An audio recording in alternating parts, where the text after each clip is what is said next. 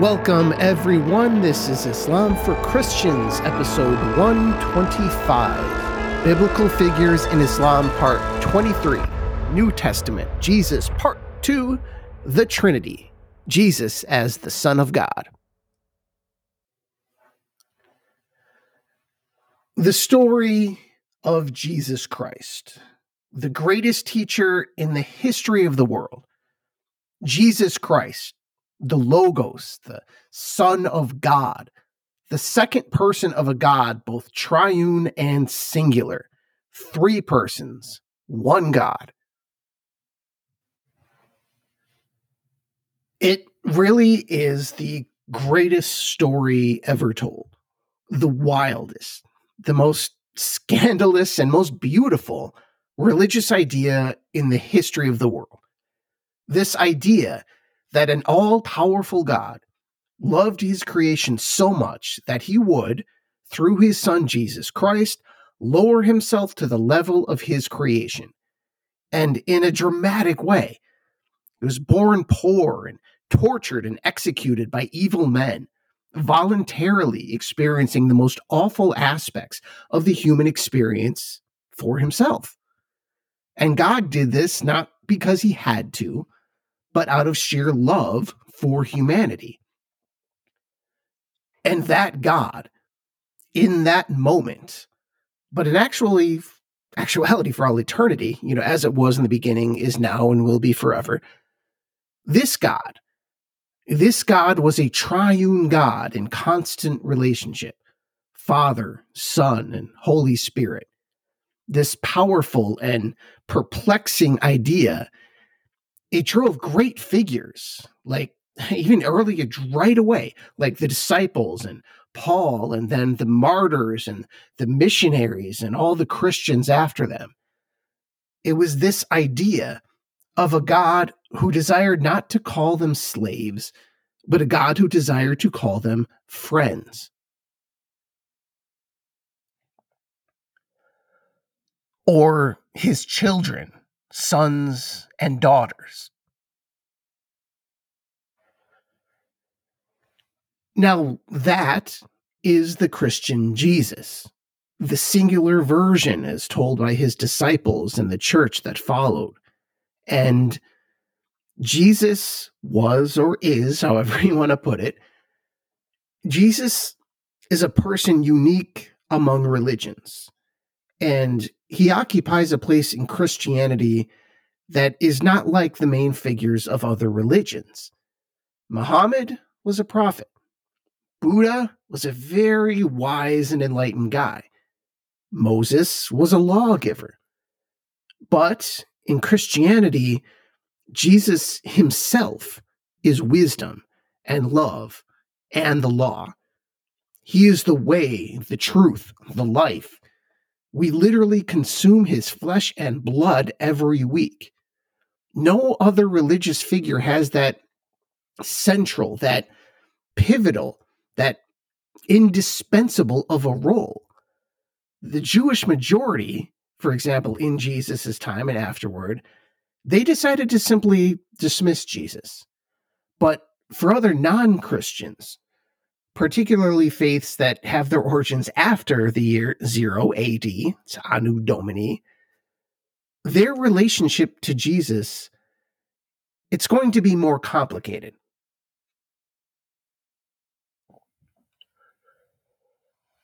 Here in the American Midwest, on the shores of Lake Michigan, there is this spectacularly beautiful temple, an impressive, massive building that stands out as one of the wonders of the Chicago area, and even given the close proximity of America's most spectacular skyline just to the south. Now, this building is the supreme North American temple of the Baha'i faith, a religion that traces its origins through Islam to Shia Islam to its founder in the mid-19th century. So, their beliefs about Jesus are, basically, the Islamic ones in many ways. And explaining this to me one time, there was one very nice lady over there who was sort of trying to convert me. And she was giving me reassurance as a current Christian that, hey, if you become a Baha'i, you get to keep Jesus.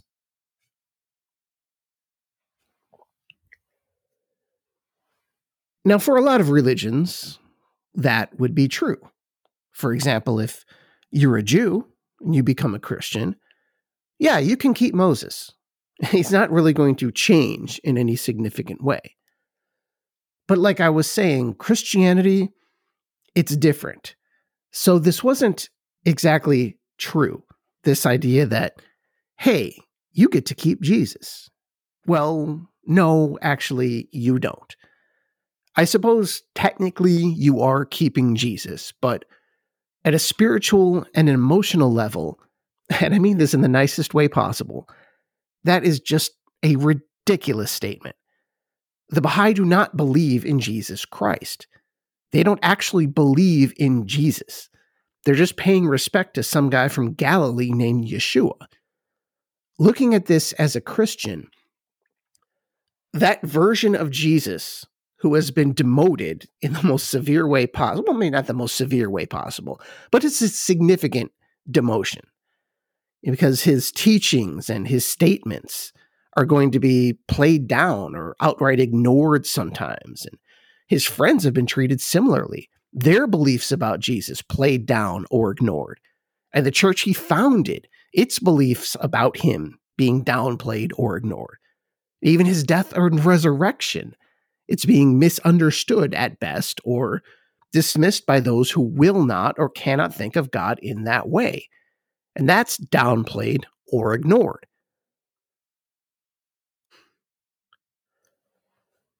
And this unusual situation exists because Jesus is an unusual situation. Now, realistically, if you walked into that temple as a Buddhist and you became a Baha'i, you could totally keep Buddha. You could probably keep Krishna.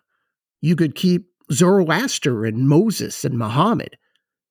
But Jesus, the Christian Jesus, not a chance.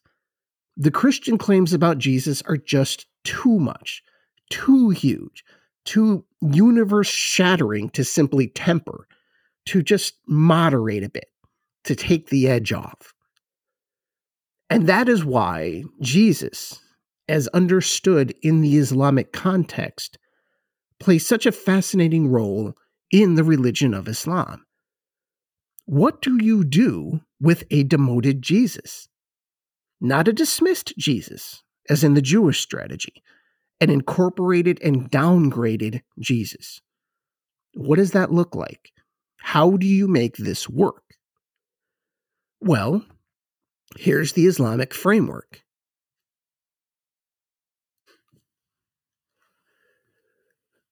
This is what the Quran says, Surah 4, verse 171. O people of the Scripture, do not exaggerate in your religion, nor utter aught concerning Allah save the truth. The Messiah, Jesus, son of Mary, was only a messenger of Allah, and his word which he conveyed unto Mary, and a spirit from him. So believe in Allah and his messengers, and say not three. Cease, it is better for you. Allah is only one Allah. Far is it removed from his transcendent majesty that he should have a son.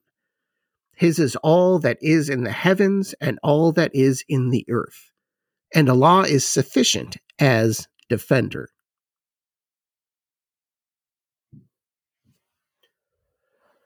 So here we have the Islamic Jesus, downgraded a bit, but still important. So basically, Messiah and prophet.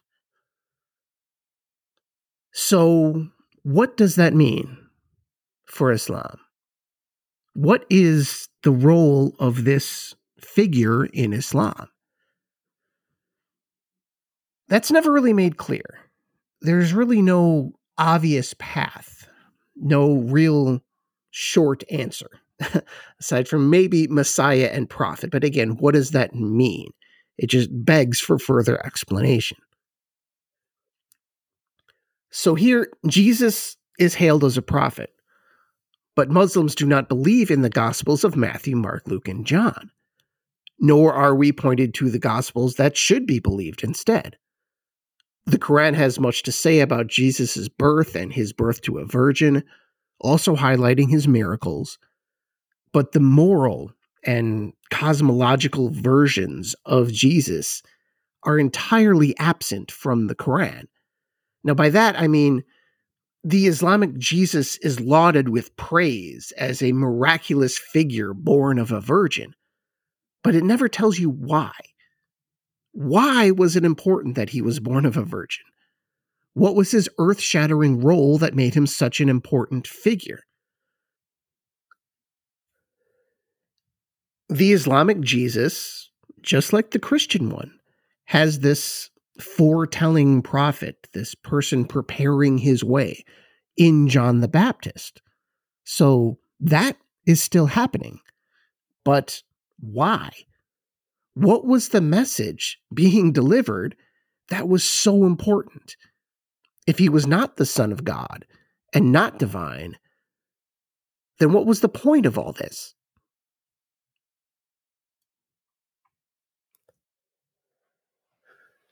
Now, these questions are worth asking because Jesus was no ordinary prophet. He was born of a virgin. This is a big deal.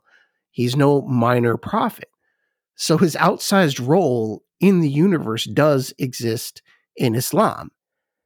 Now, we'll get to a lot of that later because it's mostly outside of the Quran and in the realm of eschatology and all that sort of thing. But aside from that, it really does beg the question, why is Jesus so important? Perhaps he came to let people know about the reality of heaven and hell and of the last day. Now, maybe that wasn't super clear before Jesus. After all, in the Gospels, Jesus is debating some groups of Jews who didn't even believe in the afterlife. And then again, John the Baptist was saying a lot of this stuff before Jesus even came on the scene. But was Jesus just reinforcing that? In this realm, we only have guesses. The why regarding Jesus, son of Mary, has never been codified, so to speak. And Muslims on this subject are left guessing about so much of it. Now, yes, the Quran dismisses a key part of the gospel regarding Jesus' divinity, but it doesn't go through and parse out what is true and what is not true. For Muslims, there isn't a sort of redlined version of the gospel that would be useful to say, hey, this is true, this isn't true, this isn't true. There's none of that.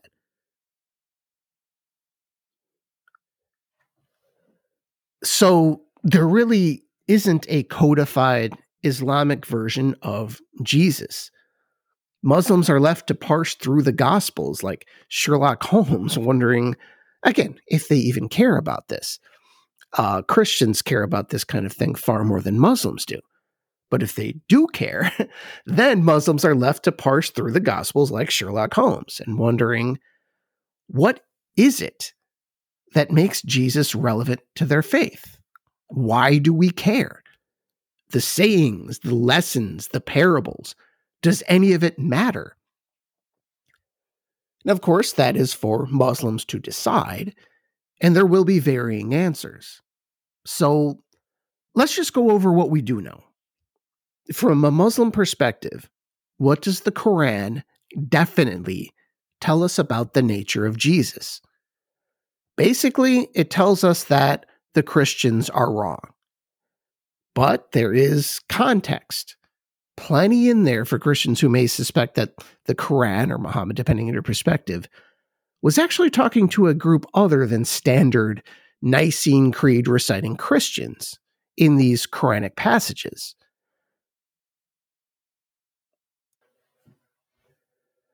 So we're going to go over a couple of verses from the Quran here. And keep in mind, in the two passages we see, The Arabic word being used is walad, meaning a son, a physical son. Arabic Christians do not use this word when describing Jesus. They use the word ibn, which confers sonship, but it doesn't necessarily mean that a man is saying, this is attesting that this person is a direct product of my sperm. It's son in the metaphorical sense. Talking about ibn here, the concept of sonship rather than physical sonship.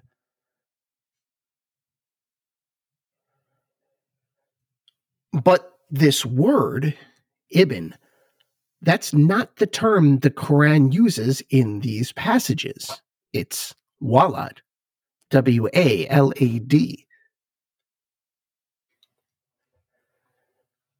And the simplest explanation for this, well, suppose there are two. Say first, either the Quran / Muhammad, they did not really understand what Christians believe. Or, number two, it was addressing a different audience. Now, perhaps it was just about the audience, which is plausible, because the Quran is addressing a group of Arab pagans and probably a sprinkling of Christian heretics, or Arab pagans who misunderstood Christianity. Just think for a minute about the pagan audience here. These would be a people with a religious outlook that would be similar to, say, ancient Germany. This idea of many gods who were amoral and very human in many ways. And that includes having offspring. So Muhammad was trying to pull them out of that mindset into a more moral, spiritual framing of God. And perhaps this is why the more physical term for son is used here. Now, after all, it's easier to refute a walid than an ibn, so to speak. And these people would always be the primary audience of the Quran. Because by the time Muslims were having sophisticated theological discussions with Christians, Muhammad was dead and the Quran was done. This wasn't like in Christianity where the founder was debating the kind of unquestioned heads of the old religion. Jesus was actually in the temple and debating the temple authorities. There was never anything equivalent to that with Muhammad, not even close.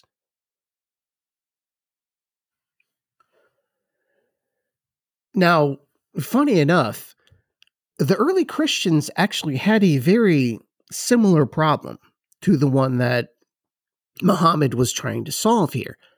Because the early Christians, they had to convince a bunch of pagans that God does not have offspring. But they probably would have used pagan language first, and then going into greater detail on the true nature of the Trinity.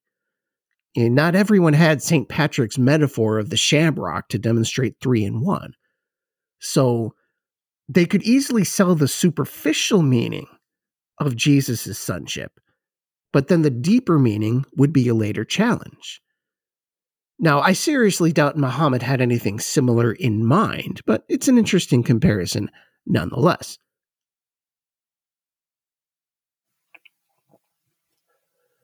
Okay, so I promised you some Quranic passages. Here they are.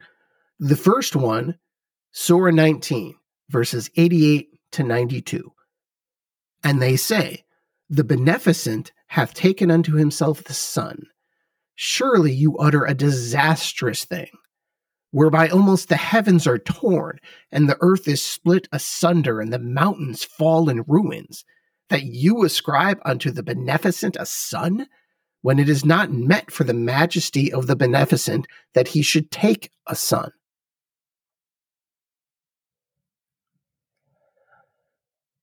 So there's nothing surprising there, really. The use of walid, which I didn't read the Arabic, obviously, but it's there.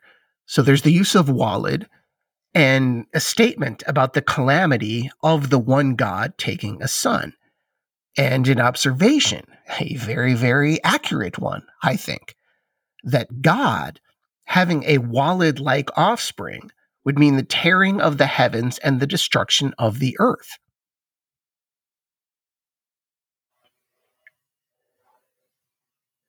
And what is even more interesting is this next passage, which gives another reason why it would be awful for God to have a son, and also gives some context into the previous Quranic statement that I read to you before.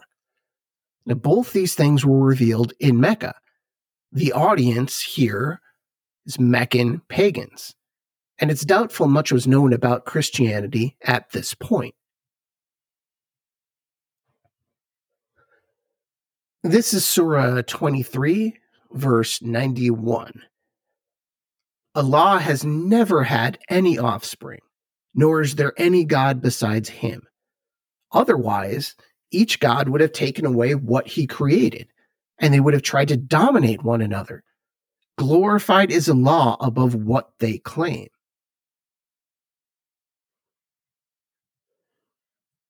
And there's that word, Walid, again, and a description giving the idea that a begetting God would cause disastrous future rivalries.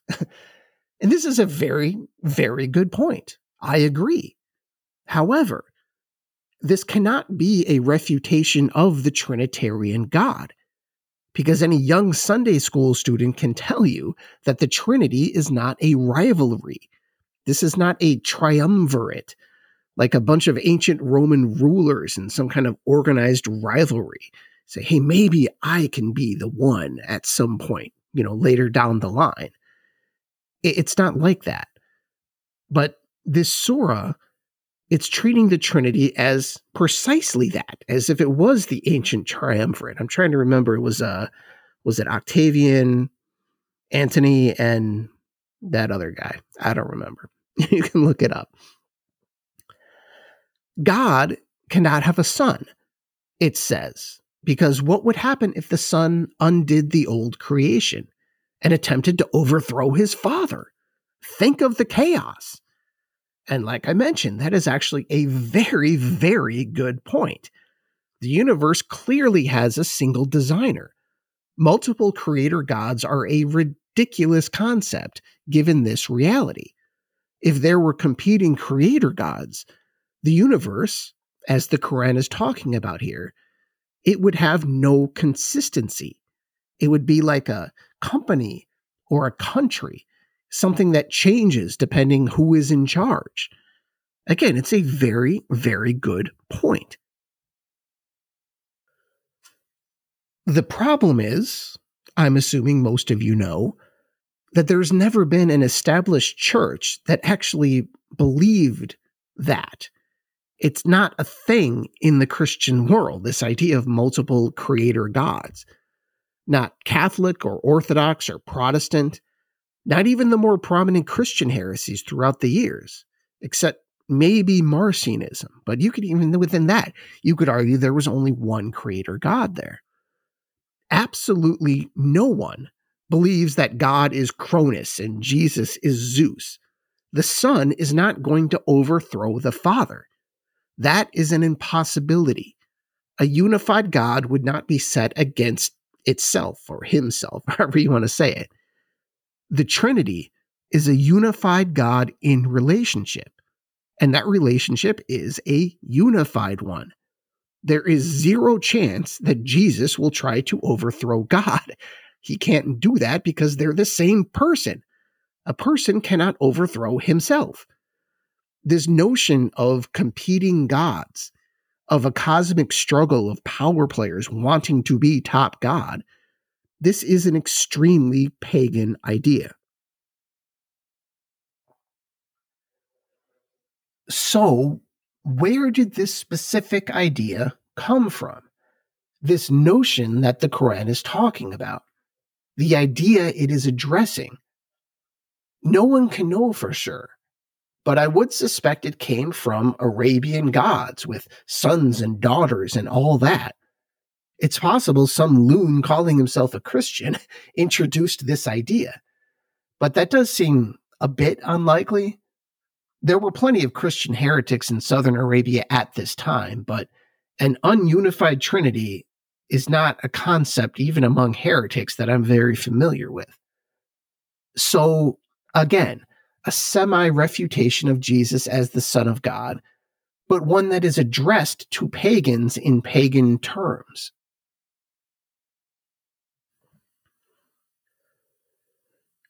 So, given these words being addressed to pagans, what else is in there?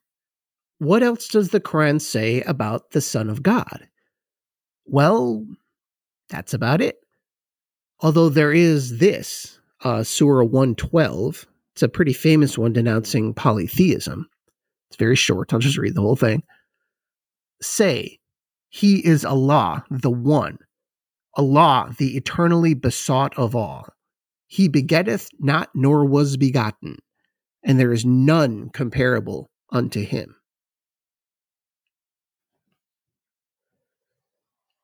But again, we have those same characteristics. Early surah, probable pagan audience. And again, there's this same root word, the same root word as walad, wa lam da in Arabic. In this case, it is saying God is not begotten, nor does he beget. That's the common English translation. And it's correct, given the standard English definition. Begotten, offspring generated by procreation. Beget, begotten. And for my Christian listeners, yes, that is the same word used in the Nicene Creed. We say it every Sunday. I believe in one Lord, Jesus Christ, the only begotten Son of God, born of the Father before all ages, God from God, light from light, true God from true God, begotten, not made, consubstantial with the Father. Through him all things were made.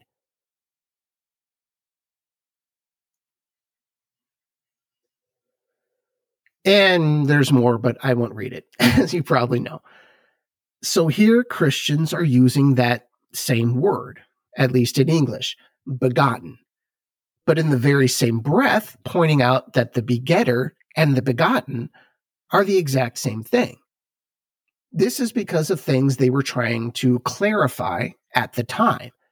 In a world raised on Greek mythology, they wanted to make clear that we're still talking about Jewish-style monotheism here. Now, for context, that word is being used to refute the idea that Jesus was a created being, that he was created and then later became part of God. Begotten is just used because there really isn't a word, probably in any language, that can actually express the notion of the Trinity in exact terms. So don't fixate on this word begotten too much when you see it. You're supposed to fixate on the mysteries and the meaning behind the creed, not the limited vocabulary that's used to express it.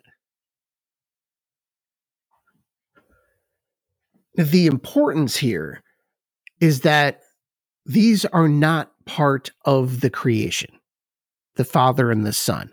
These are still the creators. Nothing is being created. Jesus is eternal just as God is eternal, which actually kind of addresses the Quranic worry about chaos. This was to make the Father and the Son the same substance, to differentiate from created things like rocks and plants and people.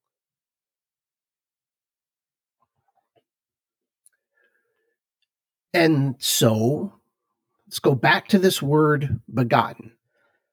I think one major problem we have here, in a Christian Muslim sense, could be the simple difficulty of translating between languages. If you look at the Quran and then look at the Bible, or a text like the Nicene Creed, you're taking an Arabic word and translating it into English, and then comparing that English word to a translation of a Greek text that is building on a religion based on a Hebrew text, and possibly in a sort of Aramaic world. Now, it's inevitable that some things will be lost in the shuffle. This is why your pastor knows Greek and Hebrew and your imam knows Arabic. But language is still a limited means of communication. It's limited to human expression and intellect. It cannot express everything. And then we have the limitations of our specific language, one that didn't even exist at the time of Jesus or Muhammad. There were no English people, and the English language was not a thing yet, and it wouldn't be for a very long time. And maybe English just may not have the same set of tools that are needed for comparisons like this. Tools that are so important to comparing the concept of the Son of God in Christianity and Islam. Thus, my earlier warning, not to get too invested in the word begotten. Now, perhaps the English language simply does not have the tools to explain this as succinctly as the Greek does.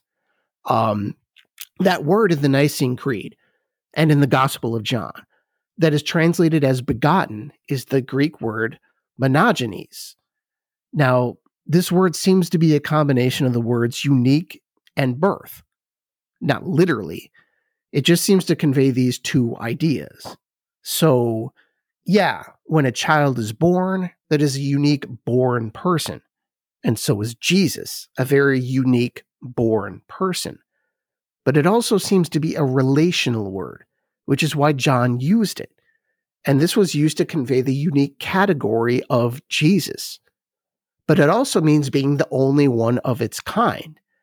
You don't even need to know Greek for that. Just look at the first four letters of this word, monogenes, mono, M-O-N-O, one.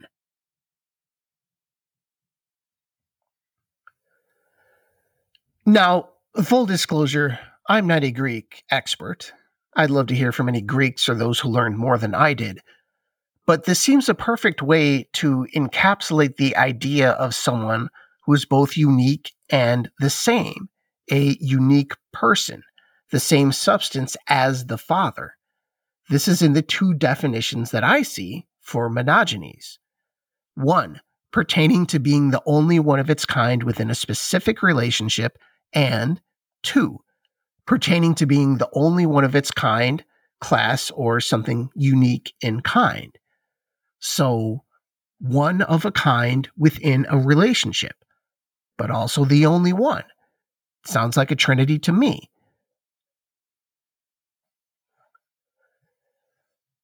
But really, even in Greek, it's just not an idea that can be explained in a few words. And I'm sure the people of southern Arabia never heard a Greek word in their lives. Even on those long caravans to Syria, they would likely only encounter Greek speakers if they went to the northwestern coast of the Mediterranean. But in the area that they called Syria, they were infinitely more likely to hear Syriac than to hear Greek. They never traveled outside of the Semitic language world. And this very Greek idea of the Trinity never really made it down there, at least not in the form the Greeks would have understood it, or the Romans, or any of the other children of the Greek intellectual tradition. That stuff, for the most part, never got down to Arabia. Now, that's not to say Christianity would have been an impossibility in this area of the world, because you could say similar things about, say, the Ethiopians. But they were building churches at the same time Constantine was. And Syriac Syria was mostly Christian. So the Greek linguistic and intellectual frame, it's not necessary for Christianity to take root. But in southern Arabia, there was neither a proper Christianity nor Greek thought. And this made infertile ground for Christian thought in many ways. And in the end, the Semitic Arabs went the same route as their Jewish cousins on the person of Jesus, or at least a similar route. And so, regardless of how we may parse out these Quranic passages now from our vantage point, and just which audience in particular we feel that these passages were addressed to, in the end, Jesus Christ, the Logos. He was downgraded in Islam to Jesus of Nazareth, or the prophet Isa. He was still a son, just not the Son of God. He was Jesus, the Son of Mary. Thank you, and I'll talk to you next time. Insha'Allah.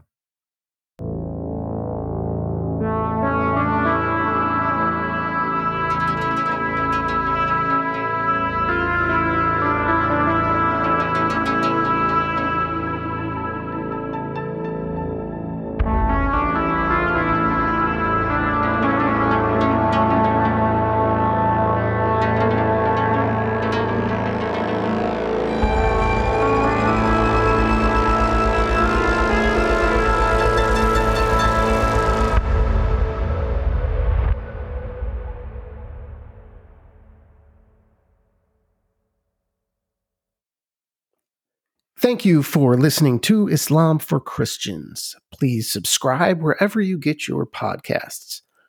And if you want to keep this show ad-free, you can also visit my Patreon page and subscribe. I'm at patreon.com/Islam for Christians. That's patreon.com/Islam for Christians.